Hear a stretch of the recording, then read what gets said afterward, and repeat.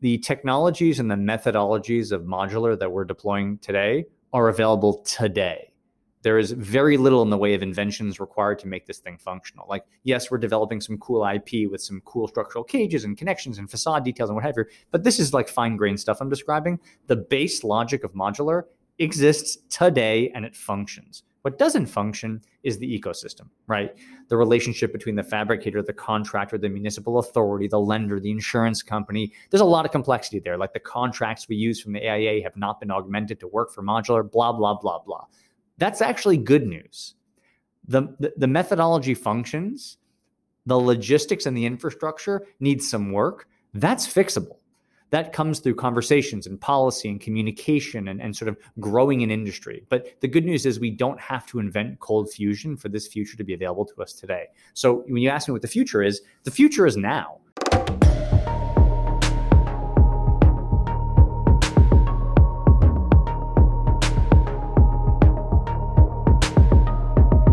I'm David Kepron, and this is Next Level Experience Design.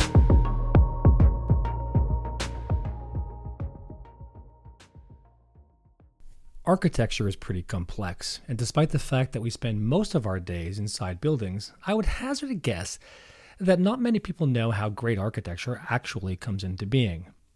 After a number of years in university programs, internships are followed by years of practice. And it's said that architecture is one of those professions where it takes a long time to begin to really flourish. The great American architect Frank Lloyd Wright designed the Guggenheim in New York late in his career, and it opened only 6 months before Wright died at the age of 92. With buildings all around us, some of which we pass every day, not paying them any attention, where do we go to find out what it really takes to make great buildings, and why we should be particularly interested in the first place? Well, you can go to books or movies or even podcasts like this one, or you might tune into a television show whose purpose it is to bring some of the great buildings of the world into our living room. By some way of unscripted serendipity, my guest on today's show did exactly that. As a student in the Graduate School of Architecture at Harvard University, Danny Forrester was exhausted and looking to, as he explains, run away from architecture. In a strange twist of fate, he lands a job as the host of one of Discovery Channel's most successful shows. Build It Bigger ran for 9 seasons and became the highest-rated show on the Science Channel and won the 2010 Directors Guild of America Award. The show took Forrester and a camera crew around the world to investigate pioneering architecture and engineering projects and put them in cultural, historical, and environmental context. Through his persistent and passionate advocacy, Danny gets people to notice, understand, and value the built environment. Besides offering a great education for an aspiring architect, Build It Bigger taught Danny how to talk about architecture so an audience wouldn't just understand how and why a building was designed the way it was, but that they would actually care. Danny Forrester ran away from architecture to find that he could bring architecture home to all of us. Today, he wants us to care as much as he does about buildings and the effect that they're having on our planet. Danny has put a spotlight on modular building and has partnered with MyTech, a construction company owned by Warren Buffett's Berkshire Hathaway, on something called the Modular Activation Platform, a system designed to clear away some of the obstacles to widespread modular construction. Danny Forrester is a multi-hyphenate creative spirit who believes that any modest progressive change to the building industry towards modular construction will be a huge paradigm shift for our planet.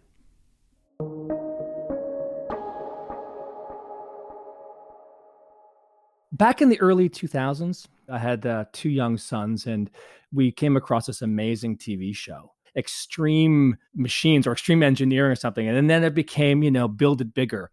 And we used to watch this like religiously because the guy who was the host of the show, who did these amazing excursions literally to like 50 different countries in the world, climbed to the top of huge buildings, aerials. He spent time like 2 miles under the earth, in some mine. And he was always putting himself in these crazy positions that most people on earth would never think would be a good thing to do. But we sort of fell in love with this character, and he was the guy who just brought us really exciting things about the world of architecture and design. And Build It Bigger, I think, became one of the most successful shows on Discovery Channel. And the host, Danny Forrester, was this architecture student plucked out of his graduate year or graduate school at Harvard in architecture, and went on to be the executive producer of this show that was extremely successful and taught me and my sons, even though I'm an architect, a lot about engineering and amazing building. And so what I've loved about the opportunity to talk with Danny Forrester today is to move from build it bigger to the idea of building it better. And we're going to get to what I mean by that later. But what I thought I would do is say, with a lot of gratitude and excitement, to welcome Danny Forrester to the Next Level Experience Design podcast and say, hey, Danny, this has been a long time in the making. We've become friends over the past few years after me watching that show. And we've worked together on a few things as well. So I am delighted to have you on the show. Thank you, David. I'm very happy to be here. And you know what? You are fairly prescient in the sense that I had pitched a number of years into the show to change the name from Build It Bigger to Build It Better. Literally, this is a conversation. Oh, did you? Yeah, because we were constrained by scale, because the sort of, well, whatever, the need. Sorry, there's a siren in the background, so I can push through or keep going. So what people should know, right, is that, when you talk to anybody in any office in New York City, you've got to know that at least 5 or 6 times in the middle of a very important part of the interview, that's what you're going to hear in the background. So, well, all right, if we accept this as an existing condition, I'll proceed. But yeah, basically the show was called Build It Bigger, which, for the record, was not the name I'd originally wanted. But nonetheless, when you get your TV show by answering an ad on Craigslist, you don't have a ton of pull with the execs in year one. But the problem was it was all about the biggest this, the tallest that, the deepest this. Like the problem is there's only so many biggest on planet Earth. And at a certain point, you actually just want to do what design is all about, is explore solutions. And the solutions are not necessarily based on the scale of the solution. Oftentimes, Very small solutions are great solutions. And oftentimes, you want to do a very tall building, but maybe the most interesting building is one that has a curved geometry to it, and that's very compelling. Or there's a certain museum with a very interesting strategic way of dealing with the sunlight. It's not the biggest museum, and then you find yourself in this ridiculous situation of having to pitch these things, saying, "Oh, don't worry, it's the second biggest steel tower built on a Tuesday west of the Mason-Dixon," and coming up with these ridiculous ways to qualify it so it could be a superlative, which was a bummer in the end of the day, because as we all know, bigger is not better. But anyway, so the show was meant to be Build It Better, but it still was called Build It Bigger for like 10 years. We loved that show. It was terrific. But, the story really starts before that. And I think I don't often actually ask people to give the sort of historical perspective of I was born in Brooklyn or I was born in so-and-so, and I ended up being there. But you happen to have a really particularly interesting story, I think. So how do you get literally to doing that? Was that something you always wanted to do, or was it one of these remarkable moments of serendipity that happened to just come on the radar and you just said yes, like following, the omens and the alchemist? Yeah, I definitely have not had a particularly clear trajectory, or at least not one that was deliberate from my point of view. I think, certainly coming from a father who was a neurologist and a mother who was an AIDS and hemophilia clinician, the notion of not being a doctor was problematic. And because I was a fast talker and a good debater in high school, the fact of not being a lawyer was a problem as well. Those were the, for a son of a Jewish immigrant, there aren't that many pathways that are really conceptually made available to you. So frankly, I studied art history in college and initially even in high school, not because I even liked art, to be frank. It was just because I wasn't a great reader. And art history was the only time when I was in a class that I could pay attention to the context that was being described to me. So I understood cities by understanding like the Medici family and all of their patronage of Florence. I understood politics. Like I was like, oh, I get it. This banking family is building museums because they're trying to flex in the face of the Pope. Oh, I start to understand sociopolitical history. I understand urban design. I started to get it. And so art history wasn't like so much an exploration of a passion as just, the gateway that made sense. People find just different pathways to clarity, and that was one for me. But, graduating college with a degree in art history, you can imagine just the job prospects just, they weren't big, or they weren't. It's not even they weren't big. I didn't even know what they were. It's like what do you even do? Like, I just didn't even know what to do. And so when I graduated college, I worked in real estate by day and was doing stand-up comedy by night. The real estate thing is I had a cousin who did real estate. So he's like, do this. This will help you pay your rent. And the comedy thing was just some partying. It was like, well, maybe I just made all the wrong choices. Maybe let me try this out. And it's not that I wasn't good. I was actually pretty good. But the problem was I had very little courage. So I had 5 minutes of material that kind of did well. And what I would do is I'd go up every single night and deliver those same 5 minutes over and over again. And, anyone who's a real performance artist or any comic knows that you got to get up there and you got to bomb constantly and test the material and grow the material and write new material and constantly be growing. Right.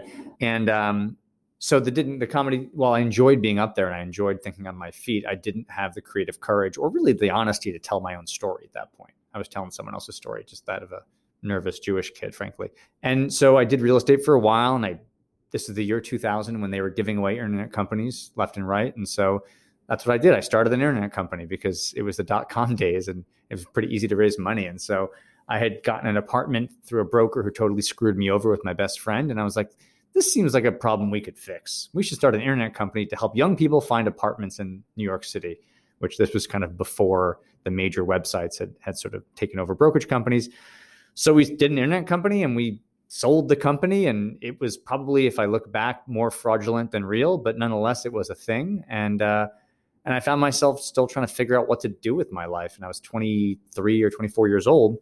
And, architecture school. And I guess the truth is really, it's like when in doubt, go to grad school and you don't know what to do with your life. And so it's a pretty privileged point of view to have, but it was true. I sort of felt like I felt rudderless and confused. I didn't have a strong point of view on what I wanted to do with my existence.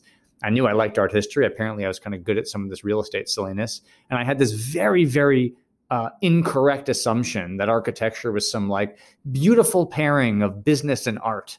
None of that is true for the listeners who are thinking about being an architect. So I applied to a bunch of grad schools and I got into a lot of them. I think all of them, frankly, including a lot of the fancy ones like Harvard and Yale and Columbia. And, I think just to kind of tell on myself, I think if you are rudderless and a little bit insecure, if you don't know where to go, well, then you'll just pick the fanciest place because that'll give you some direction, right? And so to probably satisfy those immigrant parents, I went to Harvard. And ironically, I visited Harvard and visited Yale. Yale was like, this is really sensitive. We'll help you become the designer you want to be. We'll define your voice. And Harvard was like, we do not care what your voice is. We will beat that voice out of you and give you the right voice. And I was like, oh, that's good. That seems masochistic. I'll pick that one. And so I picked the place that I think was probably wrong for my kind of emotional point of view, but right for my, need for cultural acceptance. And I went to Harvard. And, going to architecture school without a background is a little bit of a high wire act because what they also don't tell you is that everyone else, even though it's a 3.5-year degree where you think you can start from zero, no one is starting from zero. Everyone else is coming with their kind of guns fully loaded. They've done this for 4 years in college. They know how to draw, use the computer, do modeling. All I knew how to do was talk. And that doesn't get you all that far in architecture, at least not initially anyway. And so I had a real rough road. I was struggling like crazy, and I'm super competitive. So I'm pulling nonstop all-nighters, just trying to catch up, to learn how to draw, to build a model, figure out what architecture is all about. Also, I went to grad school never having met an architect. Like, how's about that for like a real thoughtful way to kind of craft your life? $250,000 investment, apropos of what? Like fear and confusion. And lo and behold, I really struggled. And I guess this kind of leads up to, I think, where your question was, which is like, how do you end up on a TV show? Which is, I think confusion and depression. Like I'm 3 years into a 3.5-year master's. I am so exhausted. I'm so brutalized from this curriculum. They've hammered every bit of curiosity I had out of me. I'm just trying to survive. And I'm sitting there trying to do my thesis where you've got to actually come up with your own thing now, right? There's no professor. It's you. What do you want to tell? What is your point of view? What is your voice? And I got nothing, zero. And I'm just staring at the blank screen. And my girlfriend at the time was trying to get out of Boston, frankly, and get to New York, and was looking on Craigslist for production jobs, PA jobs in TV, and found an ad, which we didn't know at the time. It was actually the Discovery Channel looking for hosts. And it said, do you like architecture? Can you talk about it? Send us a tape. And, without getting into all the boring details, literally like made a video in the living room with a Canon ELPH 1.4 megapixel camera and sent off. Took about a week to figure out how to get that stuff off the camera onto a DVD. Once we cracked that code, got the DVD sent off. And a few weeks later, I got a ridiculous phone call. And that's how it happened. But I do have to say, sometimes running away from stuff is actually a good indicator of where you want to be. And the reality was I was running away from what felt like the super myopic, super esoteric, kind of elitist and exclusive world that I was being trained in at architecture school. But I actually did like architecture, not because it was highfalutin or cultural. It's because it was public. because it was didactic, because it was clear. Like, I'm the kid in high school who learned in art history class because the buildings made sense to me because they actually told a story that was not masked. It wasn't hidden. It was actually much clearer than like a dense paragraph was. And I go to Harvard and I'm learning all this stuff. And I can't even talk to my dad about like a renovation of a bathroom because I'm learning about, Nietzsche and Derrida. And it just kind of bummed me out that architecture I thought was public, and I was learning about a very kind of elitist version of it. And lo and behold, there's a TV show that's trying to make this like really elitist thing super public, super accessible, super democratized. And so that was kind of the blessing. I think I was running away from a thing, and the TV show was kind of what I was running towards. And look, I'll be honest, cut to 7, 8, 9 years later, making this thing, it felt kind of reductive and a little bit like too dumbed down. And then the practice of architecture becomes that sort of pendulum swinging balance for me, where I kind of oscillate between both worlds. But yeah, at its core, I think the very lengthy way of answering your question is I stumbled into television, I think running away from architecture a little bit. And in doing a lot of TV about architecture, I think I actually found my voice in architecture ultimately, because it helped situate my point of view. There's so many similarities here. And I think this is why, I think when did we actually start to work together? Probably back in 2017, I think, when I was at Marriott, and you began to work on do some things for us there. And we were fast friends, I think. And I think part of that was due to the fact that there were so many similarities in the trajectory, the story, right? I grew up, son of a dentist, a mother was a nurse, older brother was a biochemist, and I was the last great hope for the dentist in the family. But I couldn't bear the thought that I would be looking inside people's mouths. No, great profession, a lot of people do well. My father was a very, very successful prosthodontist.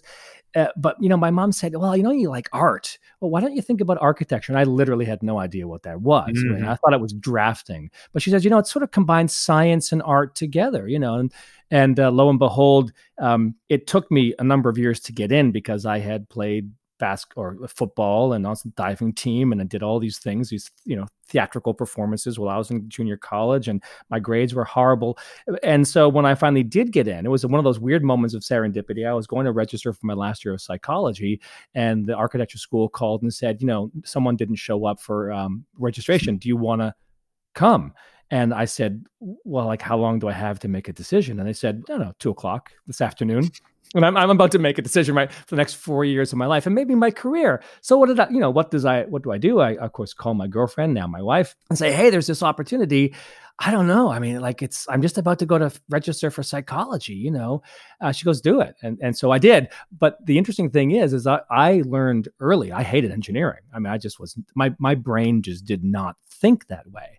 So I learned that I was a visual learner, and the only way to get through engineering, because I almost quit architecture a number of times, because yes, it was the same. And I went, interestingly, to what would be called the Harvard of Canada, which was McGill University, and you went to Harvard, real Harvard, right? And it was incredibly rigorous, and it was geared towards weeding the chaff out really quickly. I mean, they had 45, students a year. They got down to about 30, and those first 2 years were just frankly painful. But I stuck with it, and I did mostly because I hired an engineering grad student, who got it that I could understand it if I could draw it. And if I could draw it and I could model it, then I could understand what all those numbers and all those, algorithms actually meant. It became a way for me to visualize the process. So by building models and by drawing, and it became, it went from nonsense to making some sense. And so I stuck with it, which was interesting. But visual learner was clearly the way I was going to make it in this world.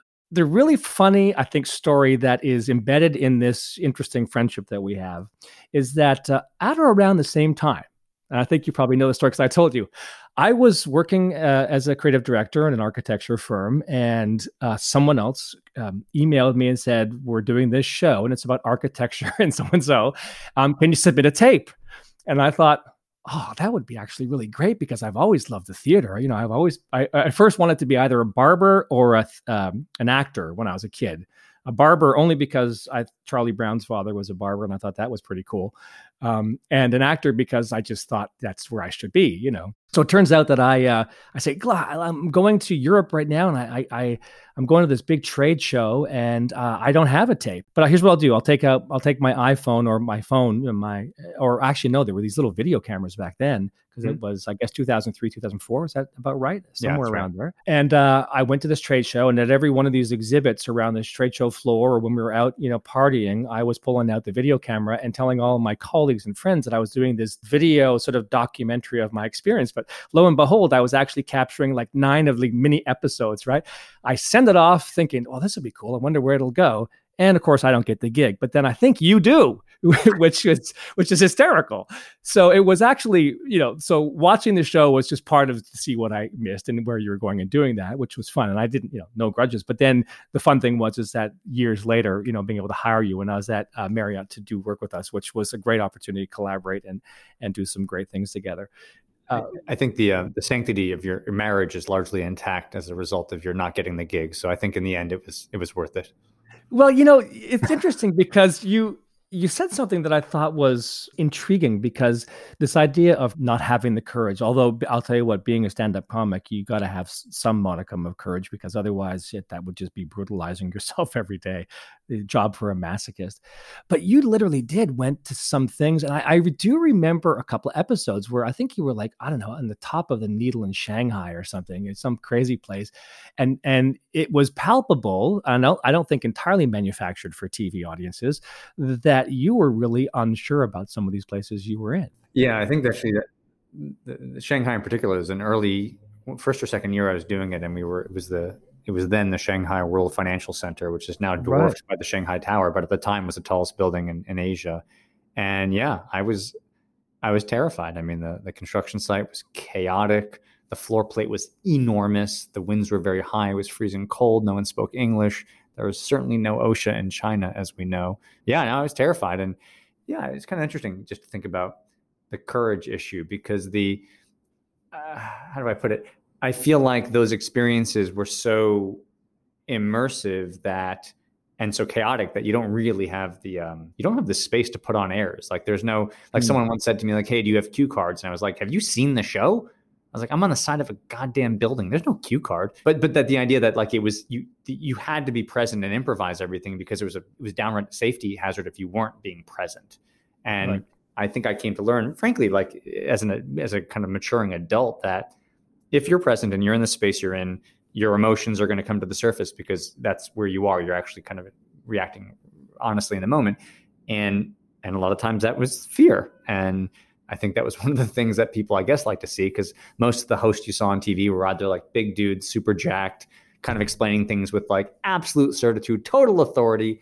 And that wasn't necessarily my point of view. I mean, frankly, as an architect on a construction site, you're kind of always one step a little bit behind the contractor anyway, because they know how to build things and apparently you don't. And that fish out of water, right, wrong, left, or right became a bit of a narrative I think people did respond to. It is amazing to talk about that. I love this idea of the honesty of the story, and I think that has become one of the things that in the work that we've collaborated on, I think there always was this honesty in the story, your ability to pull together this story, the narrative, which becomes so critical. So I actually find it, I've often said that with respect to architecture, what do we have as tools to sell the story? Well, we've got the drawings, and that can be very evocative, and those are they can be very captivating, and people don't generally understand them unless they're the pretty picture side, or the 3D models and the renderings and the fly-throughs and all those things that give us a hyper realistic or some approximation of reality.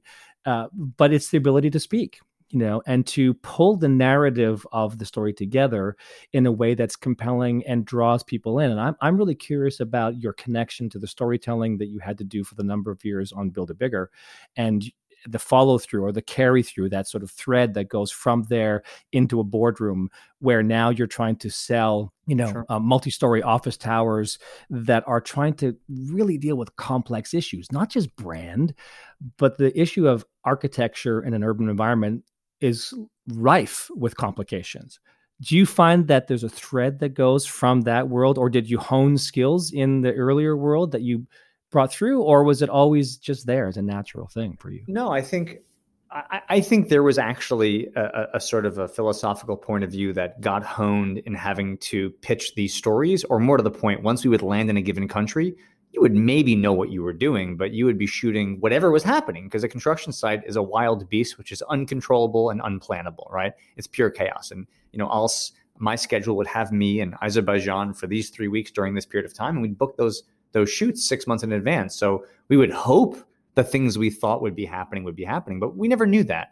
So what that produced was landing on the ground, seeing what's going to be happening in front of the camera, and finding a way to take those 11 elements and tell the story of a building, A, but B, make that building interesting and compelling beyond just the bricks and mortar of it all. And I think that came together in a kind of a funny rule, which I had since kind of codified to share with other producers of mine as the show grew, which I'm Jewish, this is okay. I would call it the Passover rule. And for your Semitic followers, this will be obvious, but on Passover, it's this fabulous holiday. We have this amazing Seder plate. We eat all this food. It's kind of weird, but all the food is quite symbolic. Color, taste, texture, the way you eat it, it helps you elucidate the narrative of the Exodus from Egypt, right? So if you eat something bitter, the salt reminds you of tears. If you eat this thing called charoset, which is this actually quite delicious but gross looking brown material, it looks like mortar when the Jews were actually stacking the blocks of the pyramid, but it tastes sweet to remind you of your emancipation. That's pretty amazing, right? Like diametrically opposed metaphors based upon the taste and appearance of a food. Anyway, the youngest kid, which was me in my household, I was an only child, reads these 4 questions. And then the eldest person responds. It's a kind of call and response. And through that little dialogue, do you learn the Passover story? Anyway, all of that is to say, the first question is, why is this night different from other nights? And then the older person said, today we recline because we're free, et cetera, et cetera. So I would basically ask myself this question in front of every building I was there to say, why is this skyscraper different from other skyscrapers? Meaning me, or someone who's not an architect, knows what a skyscraper is. They've seen the Empire State Building. They've seen the Twin Towers. They've seen the Sears Tower. They know what those things look like. And this thing looks categorically different. This skyscraper in this Middle Eastern country or this Asian nation looks different. And I would ask myself, to the uninitiated, what's different about it? Well, I don't know. The Empire State Building kind of goes up like a wedding cake, but this one is twisting at the top. Okay, well then let's understand why it's twisting. Because in architecture, nothing's arbitrary, or at least it better damn well not be arbitrary. This stuff is really expensive and hard to do. So if you're going to twist some building, one imagines, let's hope there's a really compelling reason to do that. And that would become the gateway for me. The thing that is visually different to the outsider on day one, if you unpack it, chances are the climate of the Middle East, or the wind, or the seismic, or maybe a cultural moment of expression, or a pattern. Chances are the key to unpacking that building and finding its code to crack it is in that thing that is different from the existing typical typology. And for me, that Passover rule applies to everything we do in the office as well. Why is this hotel different from another hotel? What's the base case? I did a lot of improv over the years. And if you take improv classes, they will teach you that you have the base reality and then the unusual condition. And the unusual condition is only unusual if you establish the base reality. Frank Gehry, as an architect, as crazy as his work is and as wild as it is, you'll notice he oftentimes will build very normative rectilinear buildings as part of his own building. So his building looks crazier next to it. Literally, he will produce his own context against which to respond. Anyway, so I think for me, why is this different from the existing condition has always been the way that I begin explaining, whether I'm in a boardroom today talking about our own work or back in the day on the TV show. I just feel like it level sets in a way, it meets the audience where they are. It acknowledges that they have a pre-existing point of view. It honors that point of view. It immediately says, you're not behind the 8 ball because you don't know what I know. In fact, my show, my narrative is based on a point of departure, which begins where you're at. And I think that for me is pretty important, because how often do people talk about like, oh yeah, architects, they usually come in, they usually act like the smartest guy in the room. They usually use language that's so fancy. They get, like that seemed insane to me, to intimidate and belittle the people who are paying your bills. They barely pay them as it is. You may as well not insult them in the process, right? Generally a good idea, and I agree on all points there. I mean, I think it's funny. I wrote a note to myself when you were talking about your school days, and I literally remember like probably design studio year one first day, and the chairman of the department getting up and giving us the lecture. Kind of sounds like the Pandora lecture, from that opening scene when they finally land in Pandora and the guy's talking about how long you likely live here. It was kind of the same thing. But I remember him saying, at a certain point, people just aren't going to understand you. You're going to be talking about things that no one's going to understand. And it set this sort of mindset in place about being, different and having special knowledge. Now, it is true, I think, among of the careers across our cultural experience, architecture and designing the great buildings of the world were pretty lofty careers to have. I mean, they were really, in often cases, it was only because they were generally the large cathedrals or the huge civic buildings that were, demonstrating some cultural ideologies that these people were putting themselves into. And I think we were educated to believe that that is true. And I think that's part of the challenge that the industry still faces today about being disconnected. But the great thing about, and I'll keep going back to Build It Bigger, but what's become very clear is that you've become a huge advocate, right, for teaching about architecture. And I don't think you dumb it down. I think what you do is you make architecture, which is extremely complex and yes, very esoteric in a lot of ways, in the way that architects talk about architecture to themselves. You've made it accessible. I think there is that sense of accessibility to the people that they can begin to understand the value of architecture, the context of architecture, the stories that architecture brings or tries to talk about in taking words and feelings and make them three-dimensional as part of a sort of a cultural expression. No, I appreciate that. And I think there is a difference between abstraction and reduction. I think you can abstract something and simplify it and make it into sort of simple core intrinsic parts and still maintain the nuance of its origin and not make it reductive and dumb it down. I think that's what's critical, though, is that if you're going to do this exercise of abstraction, you got to really know the base content in a way that enables you to abstract it. I think the problem is a lot of those TV shows back in the day were produced by non-architects, and it would get reductive.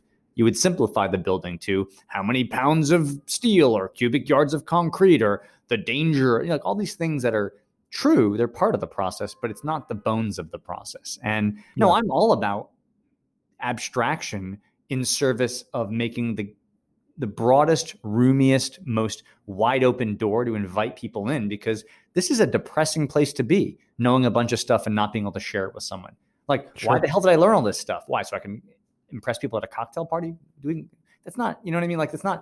It's not interesting. What's interesting to me is making someone join us in what we're doing. And yes, do we have a lot of very, very intense, both kind of philosophical and technical knowledge as architects? Sure. Do we have to flash that in every interaction? No, you don't.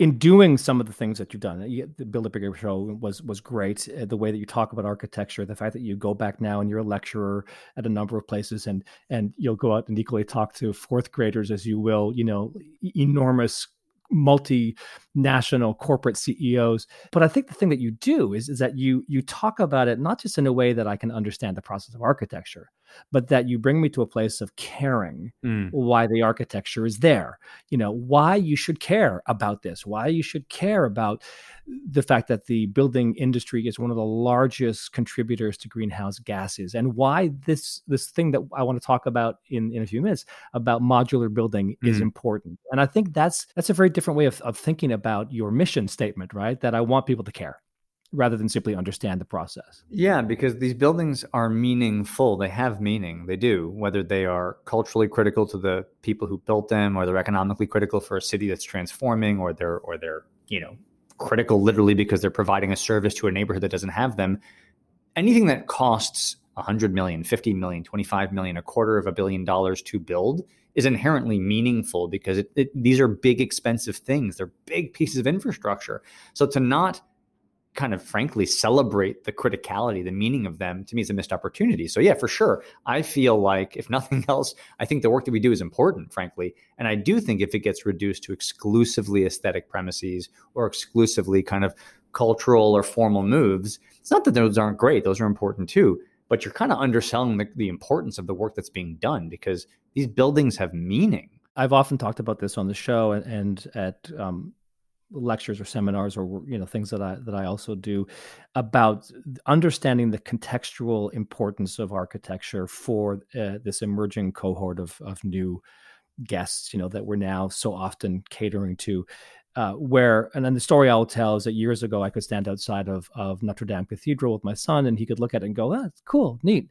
Look at all that, nice detail," and Instagrammable moment, move on to the next thing. But there's no contextual connection for him to the 800 years that it took to build that building, or he has, or the sort of Christian ideologies that are built into the architecture, the representational quality of that architecture in terms of these very big ideas, the meaning of life and the existence of God, regardless of, your religious orientation.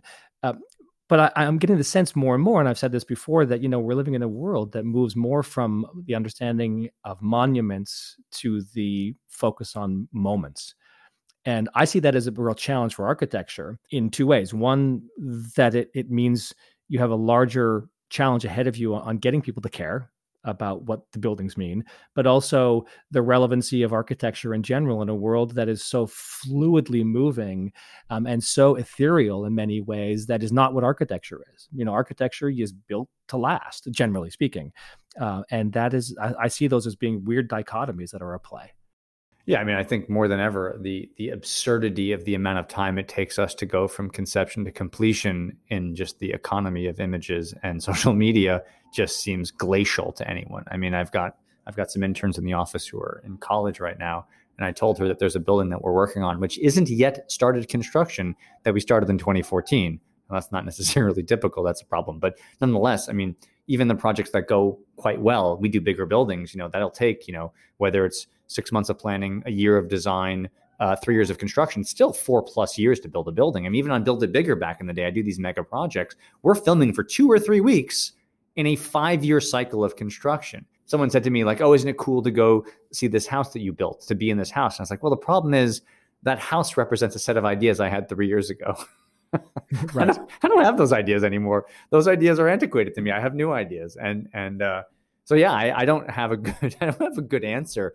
I mean, I will say that maybe this is the transition into our work in volumetric modular. I do think endeavoring to expedite the process, to speed things up, because it is glacially slow, and I think problematically so, that there is something to be said about, I wouldn't call it rapid prototyping, but I would say, can we take the life cycle from conception to construction and compress it by using some technology, by using some automation, by using some sophisticated manufacturing approaches, to me, would make architecture at least a smidge more dexterous and able to respond, as opposed to today, where you build a building, you finish the building, and it's already ready to start renovating, right?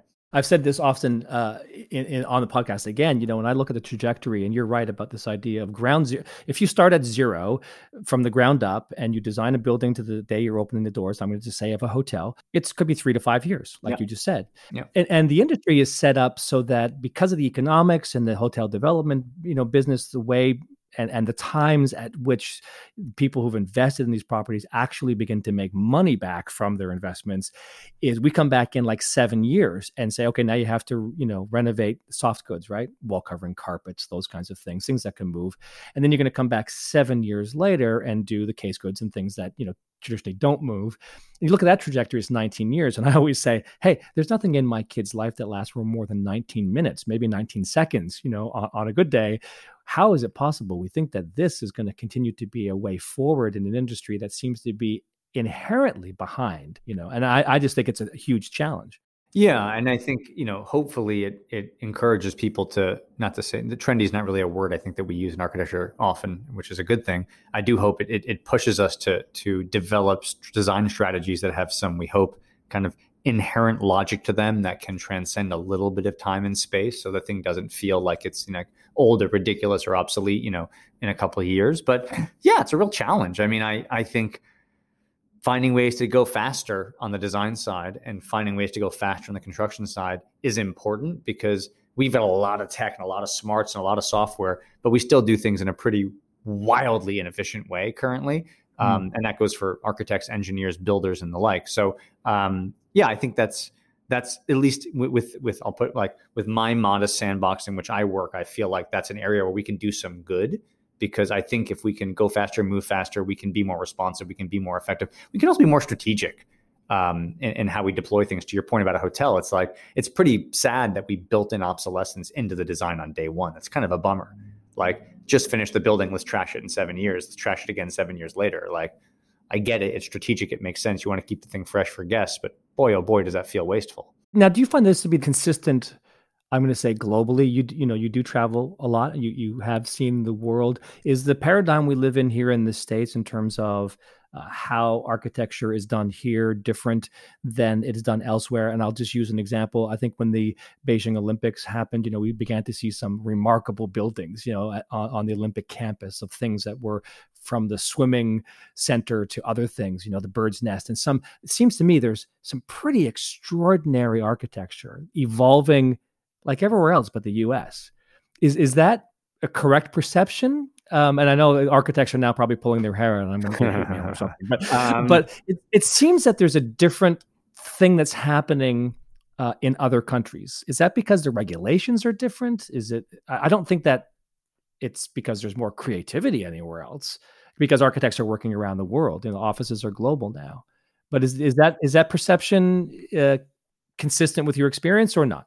Yeah, and I think I'll probably struggle to land on that kind of the causality of it, but I definitely experienced that for sure. I mean, the funny thing is that I started doing Build It Bigger, I think in 2006 or 7, and then by about 2008 or 9, well, obviously the financial crash happened, but like, we stopped doing shows in America straight up. Like, there weren't great buildings being built at a regular pace in this country. And we found ourselves, of course, in the Middle East, in Asia, in parts of Africa, in parts of like sort of post-Russia developing countries like Azerbaijan, and areas like Serbia and so forth.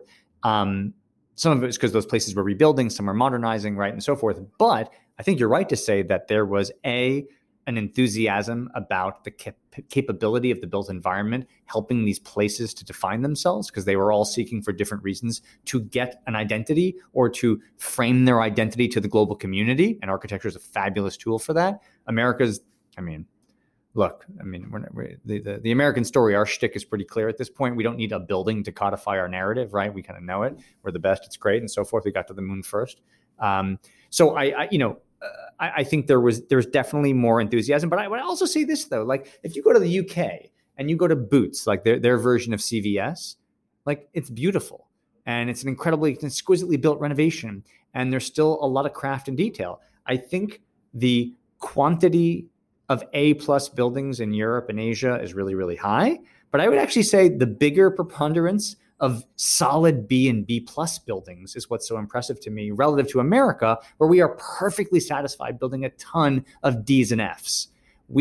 Our standards are not that high when it comes to buildings. We will let an inexpensive building look inexpensive. We will allow affordable housing to look like affordable housing. We do not apply the same rigor and passion towards design as we do across all building typologies, whereas you do see a lot of that. I mean, look, you'll look at like beautiful council housing, which is the same thing as affordable housing in the UK.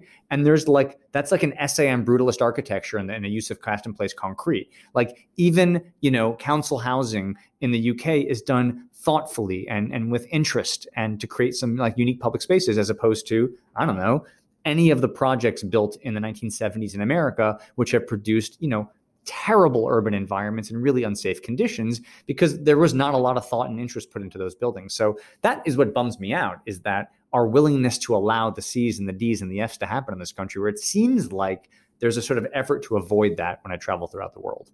I hope that what you could do is take a minute and talk about the world of modular construction, the hotel tower that you were involved in, and then your relationship with the Berkshire Hathaway Group companies that's helping develop this process for the hotel industry, or just modular building in general.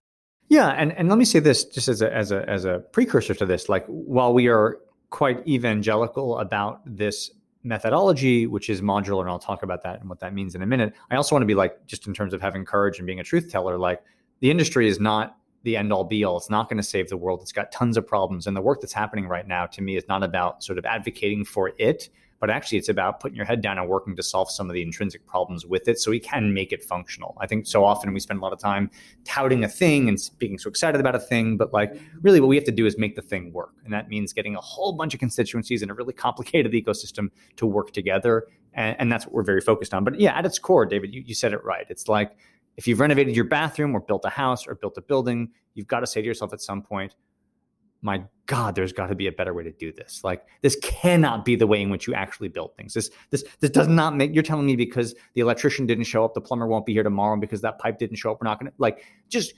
idiotic things that extend schedules and complicate projects and compromise quality.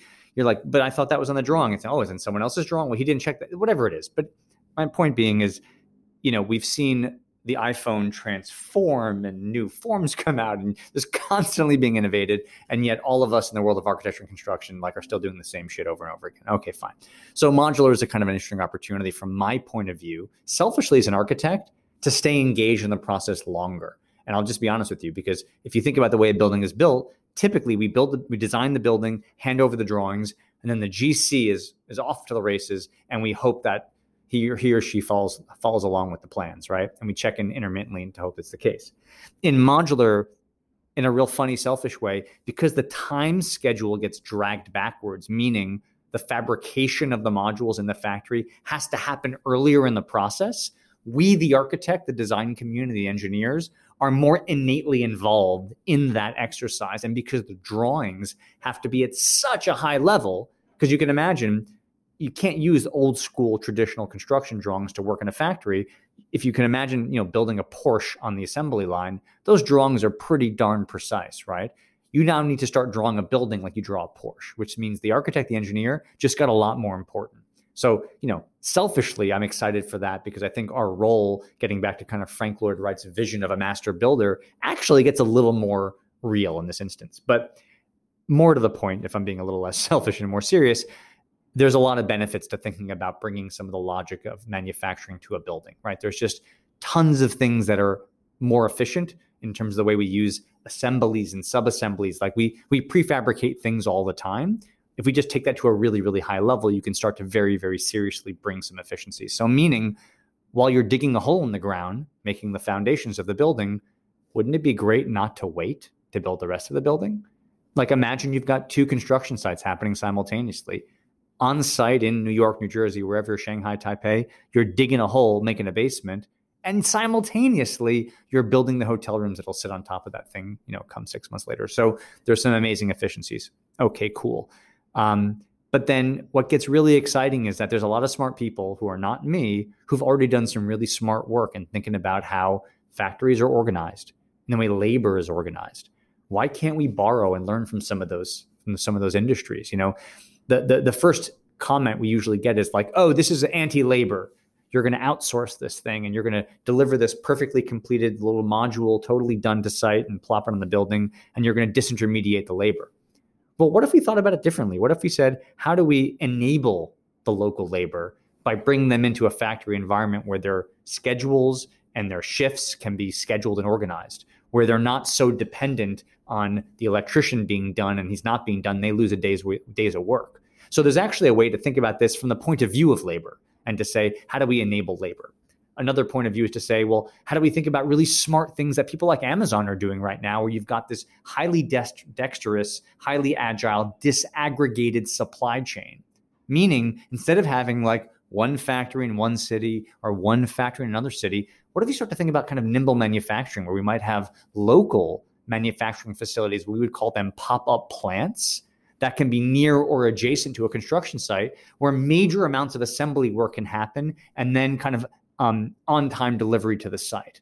My point being, these aren't ideas that come out of the architecture engineering world. They come out of the Amazon world. They come out of the manufacturing world, but they're doing really impressive things. We can learn a lot from them, and our industry can, in fact, adapt to them. But my point is, I think one of the issues has been, and a colleague of mine uses an analogy, which I think is a good one. Uber, when they made their wonderful ride-hailing technology, had a choice. Day one, they could have said, hey, yellow taxi cabs, we've got this great app to help you guys be much better at being taxi drivers. or we can try and annihilate your industry and help a bunch of Toyota Avalons and Camrys come and compete with you guys, right? And they chose the latter, right?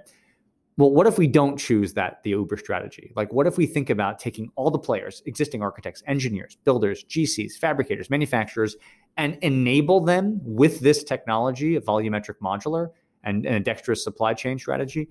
And you can make, and we believe, anyway, I believe, you can actually make modular mainstream and make it work, not by necessarily creating institutions, vertically integrated, silver bullet companies that are going to do everything, but kind of like mild augmentations to our current system that I think can help all the various players do their job a bit better. So that was maybe a bit too lofty, but yeah, we're very focused. And so, yeah, I guess, David, just to answer your earlier question, we had been building buildings the regular way, like everyone else, saying, man, this is inefficient.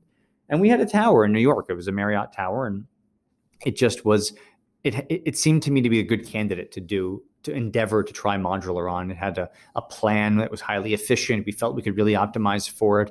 And we went for it. And we, from a fabrication standpoint, it worked. It was an incredible experience. But at the same time, it really taught me that me as an architect, doing one project at a time, maybe 2 or 3 of these buildings, what have you, I don't have the will or the might or the influence or really the leverage to move the needle. However, finding the right capitalized partner that has the conviction to really try and work with us on this, we may be able to make some change. And so we did create a partnership with a company called Mytech, which is a Berkshire Hathaway company that makes a whole bunch of amazing offsite components, whether it's roof trusses or curtain walls or what have you. And we're working with them to try and kind of crack this code a little bit and to try and find a way to enable the industry in a really, really broad way to look at offsite manufacturing in a way that is not scary, that doesn't make a bunch of trailer homes, that doesn't put people out of business, that doesn't try and disintermediate, but actually enables folks. So it seems like part of the value of the process is exactly that, streamlining or hoping to remove some of the inefficiency in the process. And architects are traditionally really good at getting down the line and changing their mind about something, or clients too, right? Asking for something to be introduced that wasn't ever there in the beginning. And that's very difficult to do, but becomes even more difficult to do in your world, right? The modular world, where interrupting the production line is not something that's going to happen. You're absolutely right. And certainly to work in a factory setting, you've got to commit to decisions earlier and do so with a lot of clarity and a lot of commitment. Because if you make a change down the road, you're in trouble. It's like when you buy your whatever, like BMW on the configurator on the website, and you pick the color and the style and the engine and the leather, when you hit buy, like there's no follow-up. There's no like, I changed my mind, right? You're buying another BMW if you're going to change your mind, right? Same thing in this. You've got to commit to these decisions early. And that's, maybe that's hard for a lot of us who want to protect our flexibility for as long as possible. So, okay, you got to commit early. But I do want to say this, that like the notion that like, oh, there are these constraints, it kills creativity. You got to work within these dimensions. It's like, you have to work with dimensions all the time. Like you have to work with gravity all the time. Like steel can only go so long before it breaks. Like concrete doesn't work in tension. Like we have these constraints as designers, and we work with these constraints. And yes, in the world of modular, there are some new constraints. It is true that a car going down a highway, a truck, doesn't want to have a module wider than 15 feet. Otherwise, it requires a special police escort. That's expensive. So yes, try and work within a 15-foot increment. If that limitation disenables your creativity, well, then maybe you should be in a different profession. My point being is like, you can produce anything and everything, your heart's content in terms of creative expression. These are slightly new limitations, but that's fine. Like, I kind of feel like get over it. Like you can still make this thing work. And if there's a modular building that's built that looks like a modular kind of bunch of crappy stacked boxes, you need a crappy architect.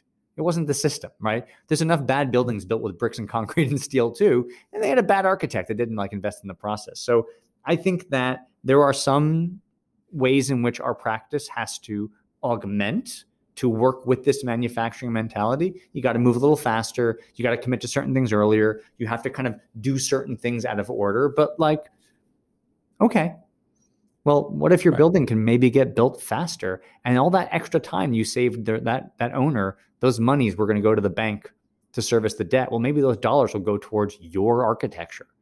Redeploy the funds instead of having it go into the bank. Go to your facade. Right.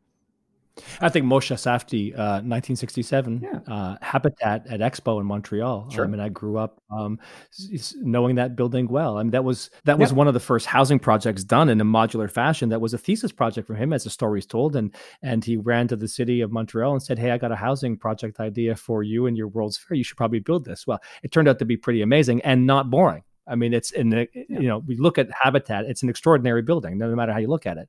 And probably didn't leak half as much as Frank Lloyd Wright's buildings leaked, for sure. What is the future? We always talk about next level and what's now and what's next. What are you Yeah. looking at in terms of the world of modular, or is it? What's really cool, like, people are very excited. I see on Instagram all the time, like 3D printed houses and all this fun technology. And like, I hope that's great. And I hope in a few years, this becomes a little more mainstream. The technologies and the methodologies of modular that we're deploying today are available today. There is very little in the way of inventions required to make this thing functional. Like, yes, we're developing some cool IP with some cool structural cages and connections and facade details and what have you, but this is like fine-grained stuff I'm describing. The base logic of modular exists today and it functions. What doesn't function is the ecosystem, right? The relationship between the fabricator, the contractor, the municipal authority, the lender, the insurance company. There's a lot of complexity there. Like, the contracts we use from the AIA have not been augmented to work for modular, blah, blah, blah, blah. That's actually good news. The methodology functions, the logistics and the infrastructure needs some work. That's fixable.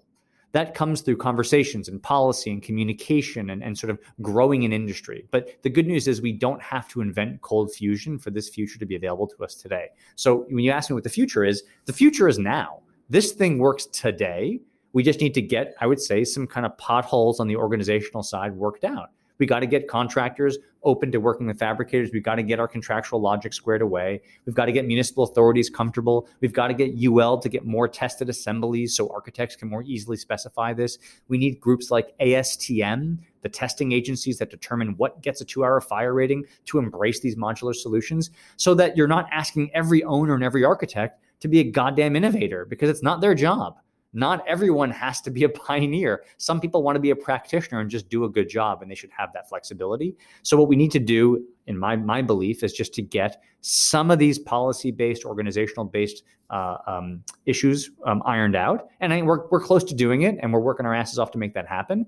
And I think the cool thing is, like, the future is now. You're going to see volumetric modular buildings built increasingly all the time. And yes, you will have seen the internet and seen companies like Katerra go out of business. You will have seen big modular companies fail and go under. And I will argue that that is actually a validation of what I'd said earlier, which is that it's not about coming in with a gigantic big bat and telling the industry how to change and do things differently. It's actually about working from inside, acknowledging there's a lot of great stuff that we do. There's some stuff that we can do better, and let's work together to make some of these incremental improvements. Because I don't want to sound like Joe Biden here, but I do believe that there is some modest progressive growth that we can make, which will have an enormous global impact when the construction industry is as big as it is. A small change for us in how we build buildings is a paradigm shift for this planet, right? And so rather than, and I'm not saying 3D printing a house is a bad thing. Please, 3D print all the houses you want. God bless. But I don't think that's going to solve the affordable housing crisis in Q2 of next year. And that's what I'm interested in. I want to make a difference this year and next year to impact the way affordable housing is built in this country. And I don't think it's going to come out of a printer. So let's take a second to talk about some of the fun we had, which was fun. It was fun because I think we sought to recreate a guest room for a loft and a public space for a loft. Marriott had just acquired Starwood, and with that acquisition came a number of brands, which took Marriott, I think, from 19 to 30 brands or something like that. And we were on the search for, how to make this room new and some new thinking to apply to it. So we reached out to Danny, and why don't you tell me a little bit about what your recollection of the experience was, and we'll go from there. Yeah, and I think the design challenge fits right into what we've been talking about, which was like, Marriott bought up all these brands from Starwood, Aloft being one of them. And, this is a company that was formerly tuned to compete with Marriott, right? Starwood. And now it is no longer a competitor. It is part of the family. So therefore, this one brand, we'll take it, called Aloft, while it was initially designed to compete with Marriott, now it has to be A, not compete, but B, it's got to get current, right? Because it was a little bit older and maybe hadn't been rocking and rolling the way they wanted it to. So what was really amazing was that, in us being asked to join the team to think about how to reframe this thing, it was fundamentally a narrative exercise to say, what is the story of this thing? Because the previous story was to compete, and this new story had to be to collaborate.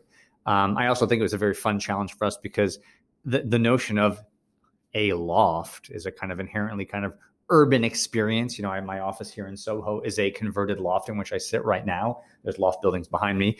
And these were a typology of hotel that was oftentimes sitting adjacent to an airport in a Midwestern state, not a particularly lofty environment. And the design, not that there was anything necessarily wrong with it, but it didn't, from my point of view anyway, it didn't seem to speak to its roots, to its origins. And so, you know, we were asked to kind of get involved and to start to think about how to transform the brand. And I think we were also very sensitive to the fact that, like, you know, a bunch of middle-aged dudes coming up with a concept that's going to be hip to a bunch of young travelers is also like a bit of a fool's errand as well.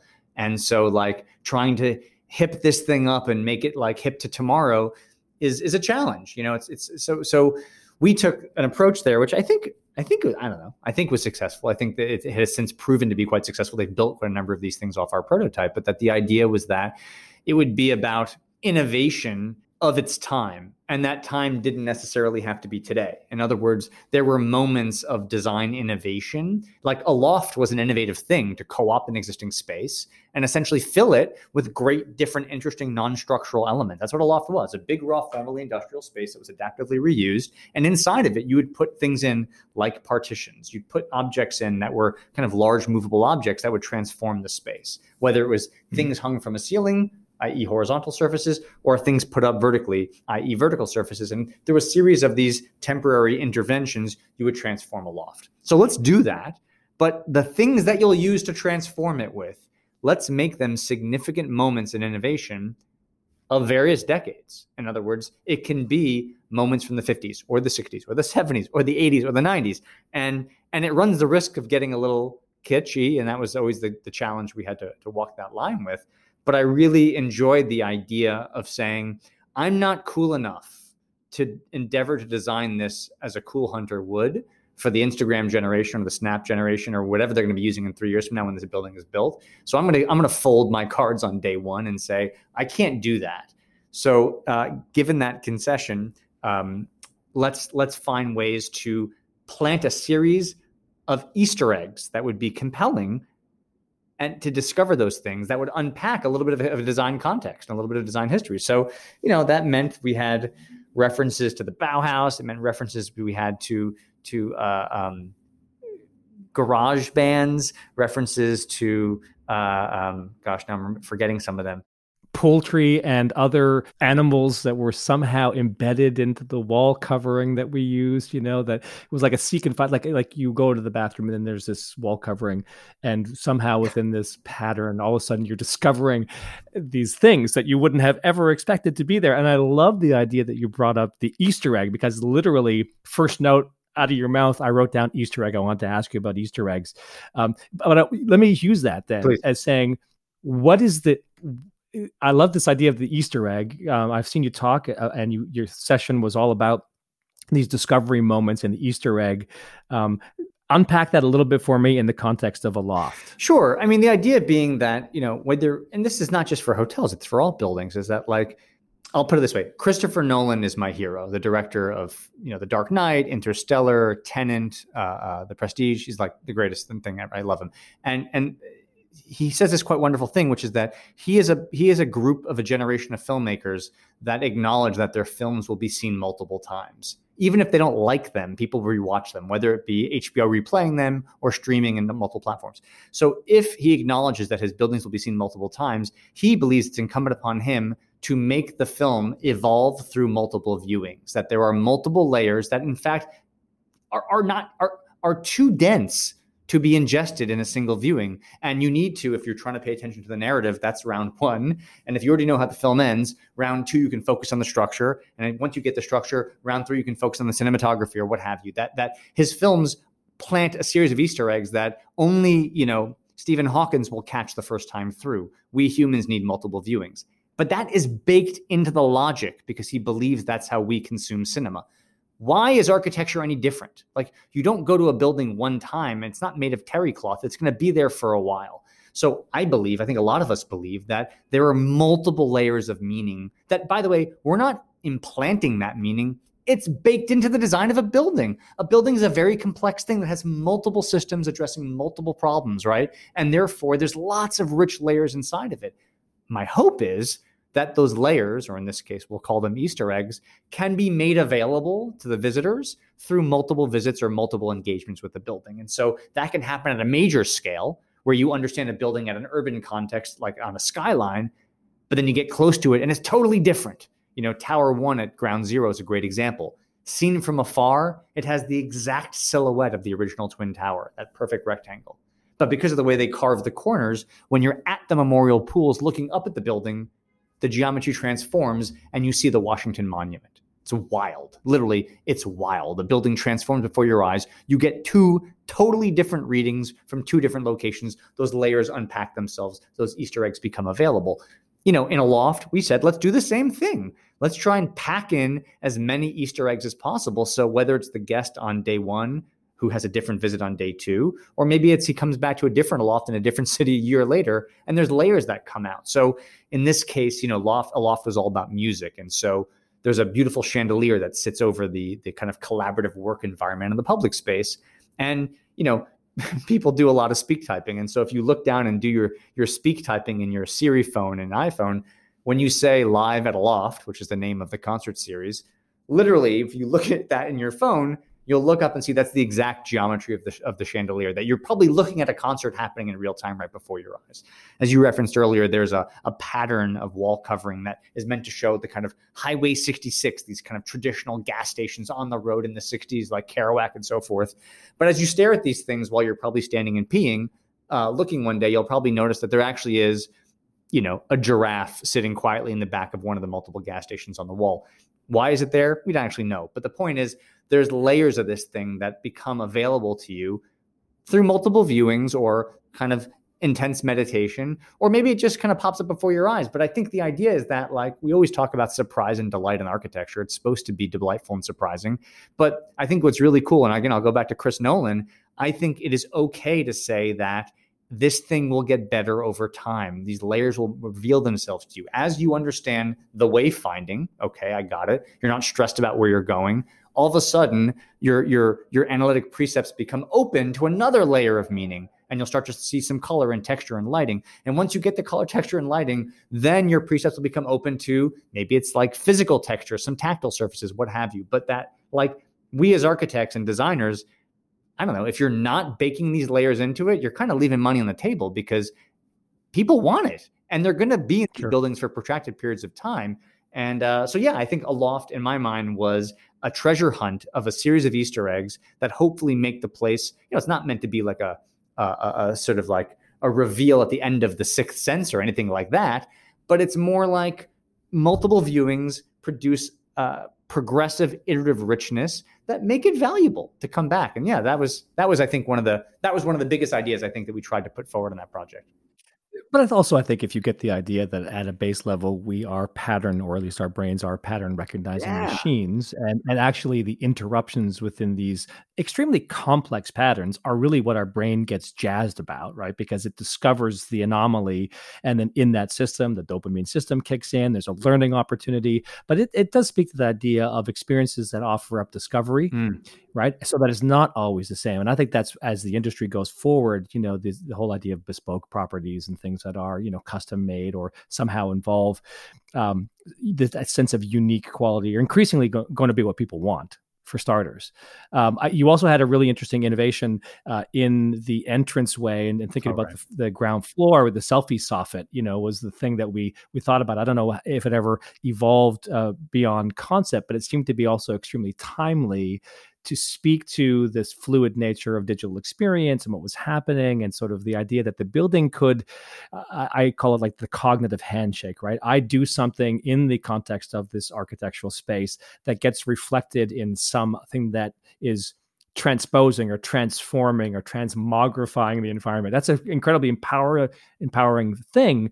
Why don't you just, if you can, touch on that idea about the selfie soffit, which I thought was a brilliant idea as well. Yeah. This was just the idea that, entering into into a hotel lobby and plopping yourself and waiting to be, addressed by the check-in desk can be, a boring experience. And so we had this sort of this chandelier, if you will, but really it was a hung soffit that was a faceted series of screens that would basically project back to you images of yourself entering the space.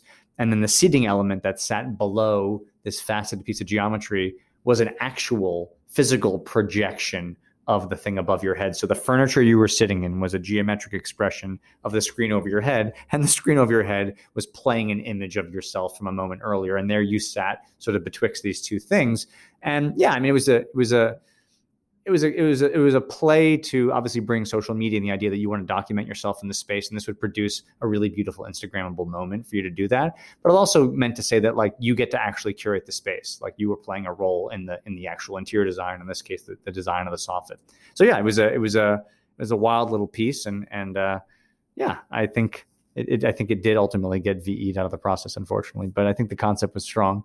But yeah, I think that was just one of the many layers that you don't want them to be parlor tricks, because that's, at its worst, I think architecture can transform into that. It wants to be meaningful and wants to be memorable. And ideally it wants to be spatial, right? It wants to not just be a series of screens blasting chaos at your face, but actually like there's an internal analog formal material way in which you interact with it. Like, my favorite paintings are the abstract expressionists, because they got really into what painting's all about. Flatness and opticality, right? Do the thing that's good about the thing you're working in. Architecture is spatial, it's three-dimensional, it's volumetric. Lean into that stuff, because that's our tool. Like, so I get a little concerned when we get too excited about screens, because that feels a little bit like cheating to me. So, but I do love it when we can start to interact technology with things that are spatial and formal and geometric. Danny Forster, thank you. Great conversation, and I so hope we can get you back again. David, thank you. It is so fun to see you. Hopefully I can see you not on a screen at some point. I know. Screens have been a savior over the past year, but I look forward to seeing you face to face in New York.